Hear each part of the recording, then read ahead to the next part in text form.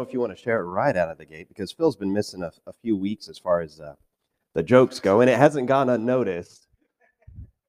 And I'm tired, so if they're stupid, it's just that's how it works. So knock knock, Abby, Abby New Year, hey. Well, they say youth is being allowed to stay up till midnight on New Year's Eve. The middle age is being forced to stay up till midnight on New Year's Eve, and I feel it.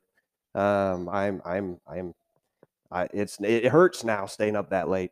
But I've made some resolutions. I've decided to stop some of my more clingy type habits. But then I decided nobody really likes a quitter, so I'm just going to stick with it. I did decide to stop procrastinating, but I'll probably do that next year. This year's kind of getting full as far as decisions go, and y'all can't judge me on that. We know New Year's resolutions just go in one year and out the next, so we know how it goes. And I'm done. You don't have to come get me. 2021, at least for me, this was a long year. This year felt like 3 years. I mean, it's the year that would never end. You had challenges, there was changes, but you all made it. Go you all. Pat yourself on the back. You're here in 2022 because you survived 2021. You got through everything I had to throw at you, and then some, and you're here now. Well, maybe not here now. If you're watching on Facebook, you count too. Definitely challenges. Some of us lost loved ones, but some of us added a few new ones too. Some of us lost pounds. Some of us might have gained a few. But it's in the rearview mirror. 2021. There you go. It's done.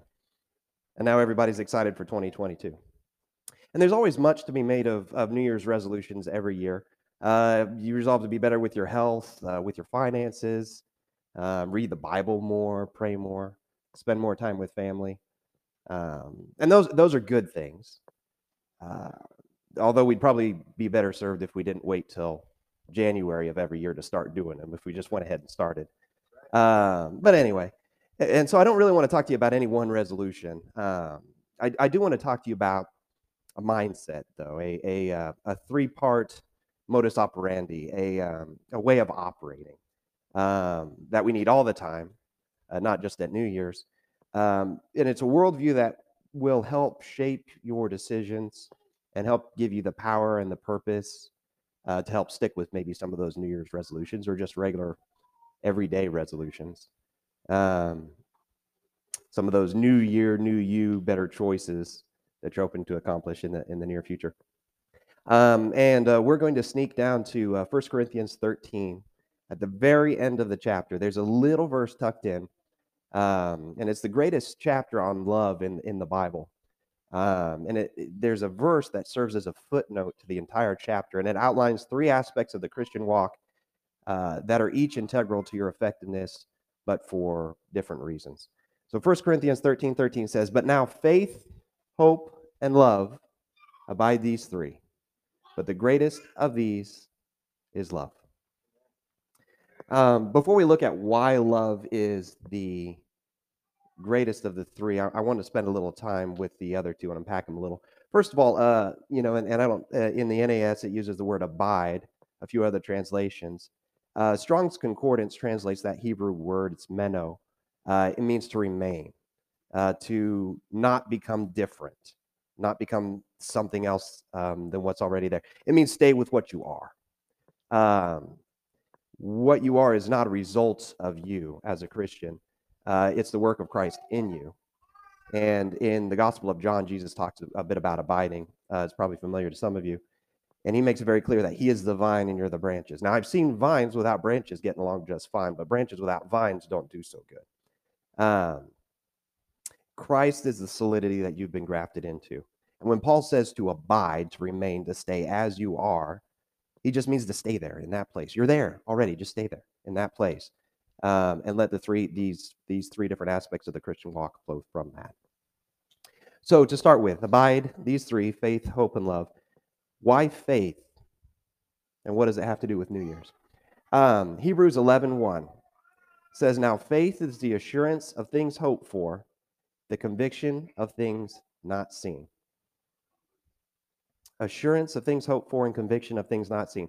Without assurance and conviction that comes through faith, you will lack the God given power to stay consistent with your walk beyond what your own human willpower um, will handle, which will give out pretty quickly.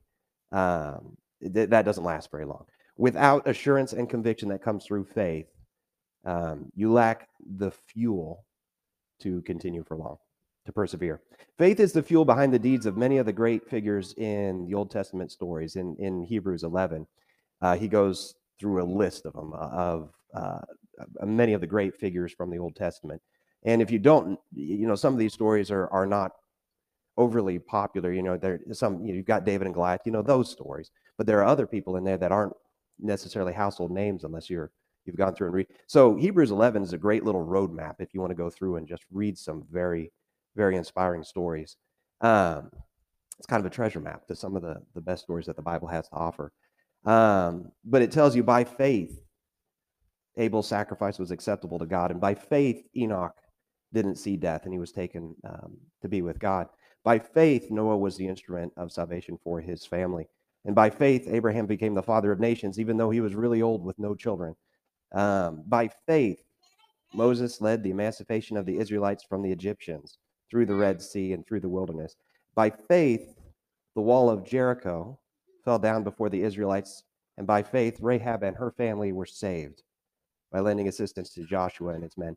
And if we pick up Hebrews 11 in verse 32, it says, "And what more shall I say? For time will fail me if I tell of Gideon, Barak, Samson, Jephthah, of David and Samuel and the prophets, who by faith conquered kingdoms, performed acts of righteousness, obtained promises, shut the mouths of lions, quenched the power of fire, escaped the edge of the sword, from weaknesses were made strong, became mighty in war, put foreign armies to flight.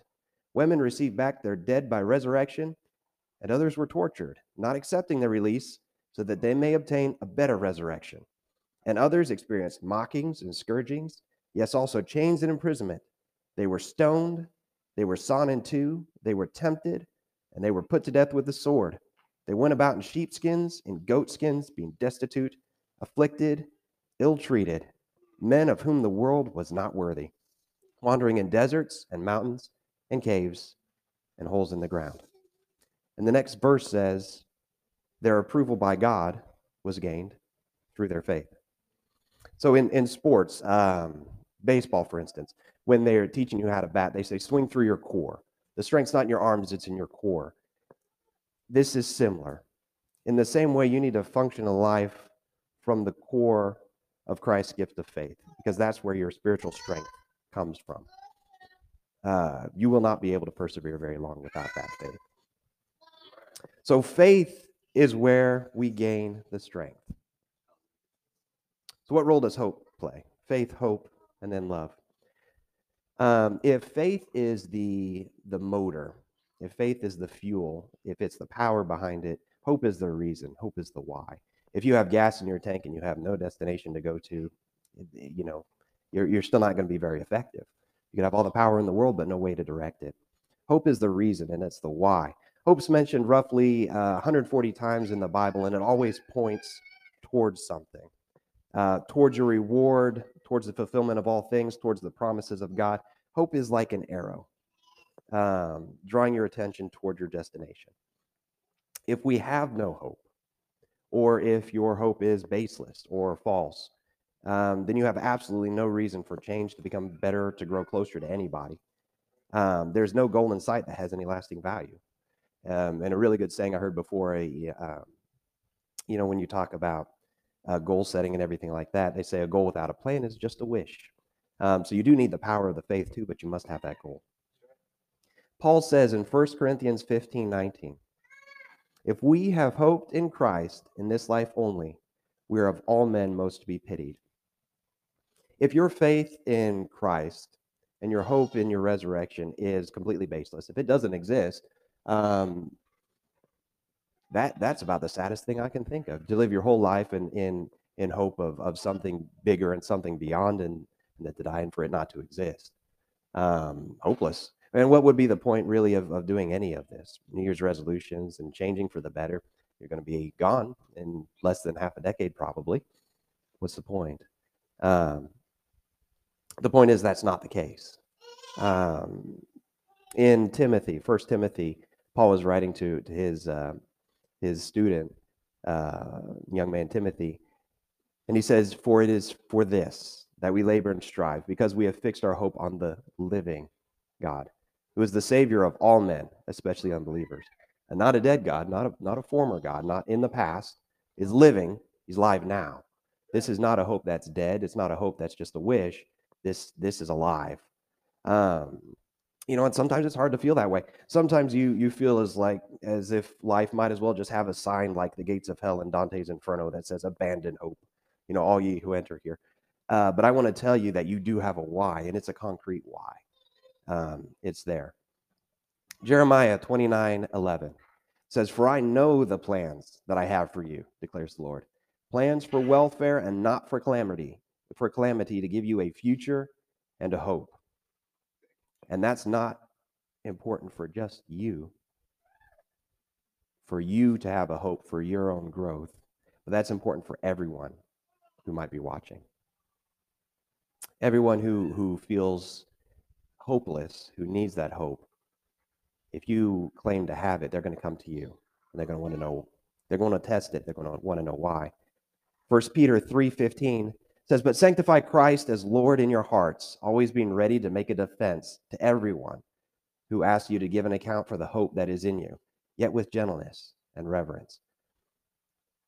Make a defense to everyone. There are going to be some that really aren't searching. They are just testing. They like to argue. You make a defense to those people too. May not be for their souls, but it may be for everyone watching and listening. But most of the people that will come and they'll ask and they'll poke questions, um, they may not believe you, but part of them hopes it's true or wishes it was or thinks it would be right. And for those people, you need to always be ready to make a defense for the reason for the hope that's in you. That word defense in Greek is the word apologia. But it's far from being an apology in the modern sense. I was talking to a guy and I told him, because this has always been the theology, the study of theology is more like Christian to Christian discussing aspects of the Bible. Apologetics is a different study that's more Christian towards the person who's asking, making the defense. And I always loved apologetics, learning about it. And I told a gentleman, he's like, "Well, why should we have to apologize for our faith?" It's no, it's completely different. We do get the term apology from that word, but it means defense. It's far from an apology. It's a reasoned, rational response to anyone who asks questions. There was a group. I don't even think they still exist. And it was a group of atheists, and they were militantly atheists, and they created what they called the Rational Response Squad. And they were taking on different aspects of Christianity. And I was in my teens, and I was on the online forum, and so we created a biblical response squad. And because you're on a group of nobody but Christians, we didn't really get to argue with anybody. But that was what I enjoyed to do. If they question, if they want to poke holes in your argument, you need to be there and be able to show them, here's the reason for the hope. And whether they want that reason or not, there may be somebody who's on the fence sitting and watching and wanting to know which side comes out. And that's for them. Speaking about people who may be watching, let's move on to the greatest of the three: faith, hope, and love. If faith is the how and hope is the why, love is the vehicle we use, which I think is why it is the greatest of the three, because it's the most visible. You can have faith and nobody would ever know it if you're not acting it out in love. You could have hope and nobody would ever know it unless you were speaking it in love. That's why I think love is the greatest of the three, because it's the most visible. John 13:34 and 35 says, "A new commandment I give to you, that you love one another, even as I have loved you, that you also love one another. By this, all men will know that you are my disciples, if you have love for one another." And 2 Corinthians 8:24 says, "Therefore, openly before the churches, show them the proof of your love and of our reason for boasting about you." So we all know people, and sometimes we know those people because they're us, who have been damaged by denominations or burned by believers or cut by people who would call themselves Christians, and many of them may be. Um, if you were in your teens in the mid 2000s, you're probably really familiar with this quote. If you were in church, youth group, or whatever, but it's a quote by a man named Brennan Manning. He once said that the single greatest cause of atheism in the world today is Christians who will acknowledge Jesus with their lips and walk out the door and deny him by their lifestyle. And that is what an unbelieving world simply finds unbelievable. And he's not wrong. He's not wrong at all. So to those who have been hurt out of immaturity and a lack of love for the church, if I were to talk to those people for a moment, first of all, I'm extremely sorry. That's not the role of a Christian. That's not the role of a church. That's not necessarily the role of a human. And I'm sorry it ever happened to you. But if we're to talk about it for a minute, you have to understand that the church, by nature of what it is, which is a hospital for broken people, is full of broken people. And broken people, damaged people, damage people. It's hard, you know, but if you think about the world in general, the world is, if the church is full of a lot of damaged people, it's because the world is full of a lot of damaged people. Most of us are. But I would just encourage you, don't let that stop you from trying again. You may get in a relationship with somebody, a partner or a spouse, and they'll hurt you, and it'll be a breakup. But we still look for love. We still go to try to find somebody. You may be working a job where you've been fired or you quit, where they were just a horrible work environment. That doesn't stop you from working or finding employment. Don't get burned once by some individuals and then write off the whole experience and just say it's not for me, because there's a lot of value here that you're going to miss because of that. Don't write off the church because the action's for a few, and you might very well be the ingredient for the change that we need. And if you're sitting at home on your couch, you may not be able to ever help the issue. So what does operating in love look like? Well, thankfully, we've got a whole chapter on it. If we start at verse 1 in 1 Corinthians 13, Paul creates this list, this itemized checklist of here's what love looks like. And he says, if I speak with the tongues of men and of angels, but do not have love, I have become a noisy gong or a clanging cymbal. And if I have the gift of prophecy and I know all mysteries and all knowledge, and if I have all faith so as to remove mountains, but do not have love, I am nothing. And if I give all of my possessions to feed the poor, and if I surrender my body to be burned, but do not have love, it profits me nothing. Because love is patient. Love is kind and is not jealous. Love does not brag and is not arrogant. Does not act unbecomingly. It does not seek its own. Is not provoked. Does not take into account a wrong suffered. Does not rejoice in unrighteousness, but rejoices with the truth. It bears all things, believes all things, hopes all things, and endures all things. Love never fails, which is why I believe that love is the greatest of the three. All three are important. If you have love without faith, you're not going to have the power to see it out. And if you have love without hope, you're not going to have a reason to see it out. But you have either faith or hope without love, and you're not effective. And a quick side note, I guess. A lot of times I'll hear the phrase, and you've probably heard it too, tough love. And so there are times that acting in love might be the most uncomfortable thing that you will have to do for both parties involved. Sometimes acting in love will mean that you have to take a really tough line with somebody. But I've also heard that phrase used as an excuse to act in ways that aren't loving for a better purpose. Now, well, I've got a reason for it, therefore it's tough love. You have to follow those guidelines in 1 Corinthians 13, because if you're going to call it tough love and you're not being kind, it's not love. You can be tough and kind. If you are acting in tough love and you're acting impatiently or you're provoked, you're doing it because you're angry, and for no other reason, it's not tough love.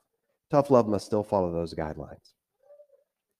If you have to enact tough love on someone, but you are unable to do it kindly, you are unable to do it with love. Plain and simple. Kind does not mean you cannot be firm, direct, or outspoken, but it must be saturated with love and a degree of gentleness. As a verse later in the Bible says, if someone's caught in a sin, you who are spiritual should restore him gently. You can be gentle and firm. Sometimes there's no room. You don't have to compromise. You don't have to make an allowance for sin, but you can still be kind. You can still be gentle and very firm. Philippians 2, 1 through 4 says, therefore, if there is any encouragement in Christ, if there is any consolation of love, if there is any fellowship of the Spirit, if any affection and compassion, make my joy complete by being of the same mind, maintaining the same love, united in spirit, intent on one purpose. Do nothing from selfishness or empty conceit, but with humility of mind regard one another as more important than yourselves. Do not merely look out for your own personal interests, but also for the interest of others. And that is your testimony to an unbelieving world, who's looking for a reason, and some of them looking for you to fail. You can say all the words in the world, but if they are not able to feel the love from you, it won't mean a thing. So when we look at New Year's and we look at resolutions and we say, this year I'm going to lose 15 pounds, or this year I'm going to read the Bible every day. You're fine. We love you. You do this without power, you're going to last maybe I forget, there's an average of how long they say people hold to New Year's resolutions, and it's insanely short. I don't think it's a month. I think it's like 2 weeks maximum. If you do not have the power to maintain these decisions you've made, you're not going to get very far. If you don't have a hope and a purpose towards them, you're not going to get very far. And if you don't do it in love, you're going to be ineffective anyway. So I don't want to focus too much on here's what your resolution should be. But whatever it is, you need to operate that way. Get your power from the faith in God, the hope in what He's promised you, and do it in love. And you'll find maybe those New Year's resolutions will stick around a little bit longer than 2 weeks. And we don't really, again, this is not a way that we should operate just in January. This is a way we should operate all 12 months of the year. Maybe it will just help you on a day-to-day basis to live as a child of God. But mainly I just wanted to bring some direction and encouragement, and invite you to partake of the strength you need for the road ahead, which 2021 was hard, 2022 maybe too. We won't know till we get through it. I know at the end of 2020, we all thought, yes, good riddance to bad rubbish. We're into 2021, and then 2021 was kind of more of the same. So we know in this life we will have struggles and trials. But this maybe will give you a little encouragement and a little strength to continue on, to remember your destination through hope, and to remember to walk every step in love. If you're not even to that point yet, if you're not even there yet, you absolutely can be. The Bible says that those who would come to God must first believe that He is. If you don't believe God exists, you're going looking for nothing, you're going to find nothing. You must first believe that He is. And you have to believe that He is a rewarder of those who diligently seek Him. That if you want to find Him, He'll let you find Him. A life given to Him is not a life lost. It's a life given to the master craftsman to be fixed and shapen properly and then given back in a completeness that's unattainable without Him. So you can give your life to Him today, and I wouldn't put it off. There's a finite amount of opportunities. If you're listening and you haven't done it yet, there's a finite amount of opportunities you will have to take Him up on His offer. And every one passed is one more you're not getting back. And I would encourage anyone, if they haven't made that step, to do that today. And it's simple. It's easy. It's as simple as just as telling God, I'm done doing it on my own. Um, I'm giving you control of my destiny. I'm asking you to forgive my sins and to wash me clean, and I'm asking you to come into my life to stay. And that's it, and meaning it. And that opportunity is open to you every breath you have. But every breath you take is one more that you're not getting back. And we don't know what, as Phil's pointed out many times, you don't know what tomorrow brings. You don't know what your drive home brings. It could be a semi. So let's pray. Lord, we thank you so much for your grace and your mercy and your strength of bringing us through 2021. We thank you for the freshness that a new year brings, and we ask that you help us endure whatever it may bring in the trials that are ahead. We ask that you help us have the faith in you and your Son to act as you would have us to act, that your word is truth, and to act accordingly. We thank you for the hope that you've given us in the wonderful resurrection through your Son, the hope that you, who have taken control of our lives, mean us good, and that you know what plans you have for us, and it's to prosper us and not to harm us, and that you are loving.